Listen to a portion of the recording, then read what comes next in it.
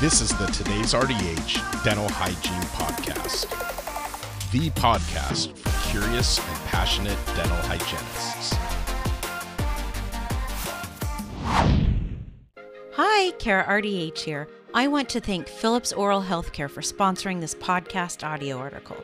Be the first to know the latest from Philips when you join their email list at philipsoralhealthcare.com. Get information about special promotions and new products, practice building tips, and resources to help you empower patients to practice healthy routines at home. The Role of Macrophage Polarization in Periodontal Disease and Gingivitis by Spring Hatfield, RDH. The discovery of macrophage polarization by Charles Dudley Mills changed the way immunologists viewed the immune system. Prior to this discovery, it was long thought that macrophages were like a garbage disposal, gobbling up pathogens and eliminating them, serving the T and B cells as if they were royalty, while the macrophages were mere servants. These beliefs were based on human physiology. Immunologists were overlooking animal physiology and, by doing so, missed a huge player in the immune response. By looking only at immune responses in humans, immunologists overlooked the fact that over 95% of animals don't have T cells. Yet, they're successfully surviving in a world of pathogens, all thanks to macrophages. Macrophages have the unique ability to display two opposite functions, either kill or heal.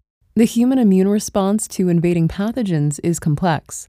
The microenvironment signals the immune system to develop certain subsets of T helper cells that activate certain cytokines that will fight the offending pathogen. For example, there are Th1, Th2, Th9, and Th17 responses. I wanted to mention this because the idea of the Th1, Th2 paradigm is now considered too simplistic and reductionist.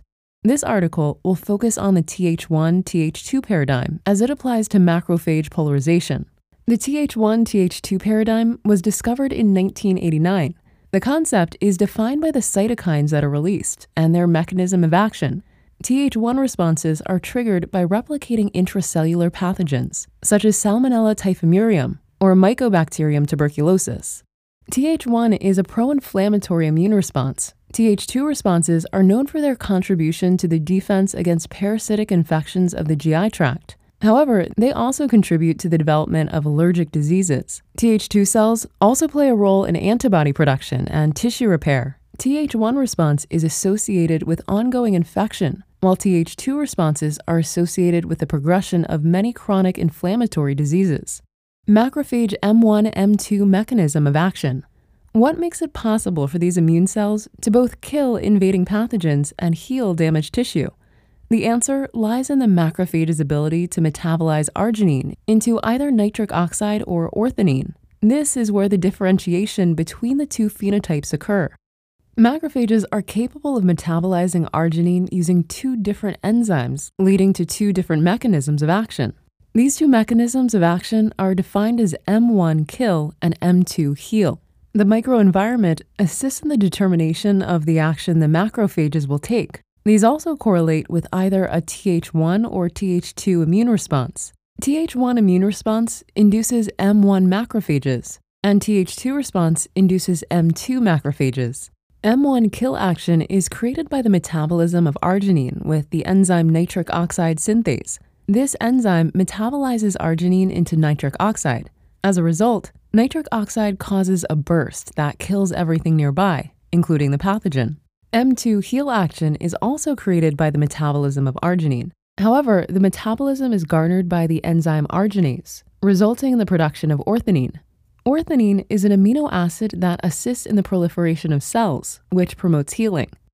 An excess of M1 kill macrophages induces overproduction of nitric oxide. This overproduction of nitric oxide is beneficial in killing and controlling pathogens. However, overproduction of nitric oxide has also been shown to inhibit T cells, which interferes with the beneficial immune response, leading to increased inflammation. Additionally, M2 macrophages in growing tumors promote cell proliferation, causing the tumor to continue to grow. As with all physiological functions, there are benefits to a properly functioning system, yet there's a possibility for poor outcomes when there's a glitch in the system. M1, M2 macrophages in gingivitis and periodontal disease.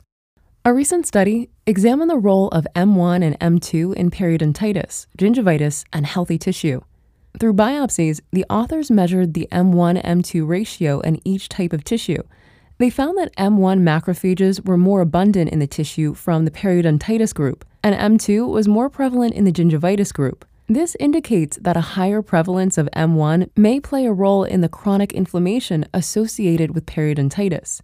The higher prevalence of M2 in gingivitis indicates the host defense system being activated and promoting tissue repair and regeneration. There's a fine line we walk in trying to move a patient from a state of gingivitis to health and not further disease. M1-M2 ratio may be something we can use to our benefit. Can we somehow exploit these different phenotypes to treat periodontal disease? A study published in February 2019 investigated the possibilities. Recent studies have shown that chemokine ligand 2, CCL2, induces an M2 response. The authors hypothesized that by administering microparticles of CCL2, they could induce an M2 response and prevent or stop bone loss associated with periodontal disease. They confirmed this hypothesis, and they discovered that, in fact, administering CCL2 microparticles could effectively inhibit inflammatory-induced bone loss. This study was done in rats, therefore more studies are needed to confirm the findings. However, this could be the beginning of effective immunotherapy for periodontal disease. Immunotherapy is becoming a more popular treatment for certain cancers. Doctors and specialists have started implementing the use of immunotherapy, especially in immune-mediated inflammatory diseases, such as periodontal disease. Immunotherapy can harness the immune system to become amplified. This type of immunotherapy is called activation immunotherapies. Immunotherapy can also repress the immune response. This type of immunotherapy is called suppressive immunotherapies. Although this is an exciting idea, there are other adverse effects that need to be considered when eliciting an M2 response. M2 macrophages also play a role in organ morphogenesis, tissue turnover, and endocrine signaling. The need for homeostasis in the immune system makes developing immunotherapies very tedious. Homeostasis in a normal immune system will not only recognize and eliminate pathogens, but also differentiate between foreign antigens and self-antigens. A shift in this equilibrium can lead to more complicated issues, such as autoimmune diseases and cancer. The goal of immunotherapy for periodontal disease as it applies to M1-M2 would be to bring the M1-M2 balance back to homeostasis. Studies have shown that patients with both periodontal disease and rheumatoid arthritis, RA, that are already using anti-B lymphocyte or TNF-alpha blockade immunotherapy for the treatment of RA also see improvements in their periodontal health, indicating that there may be other ways to harness the immune system through immunotherapies that target other cytokines besides M1-M2. Conclusion: immunotherapy is being successfully utilized for treatments of cancer, autoimmune diseases, as well as to reduce the rejection of transplanted organs. Implementing it into dentistry to treat periodontal disease may be something we see in the future. The immune system is complex, which makes creating effective immunotherapies time-consuming and expensive. In 2018, James P. Allison and Tezuko Honju were awarded the Nobel Prize in Physiology or Medicine for their work on identifying checkpoint inhibitors for cancer immunotherapies. The area of immunology is quickly evolving as we learn more and more about our complex immune system. These advancements could change the way we view and treat immune-mediated inflammatory diseases, such as periodontal disease. I hope you enjoyed that audio article.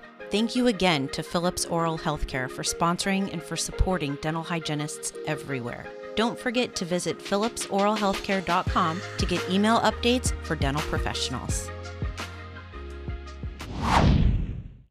Thank you for listening to the Today's RDH Dental Hygiene Podcast. Subscribe on Apple Podcasts, Google Podcasts, Spotify, Stitcher, or wherever you listen to your favorite podcasts.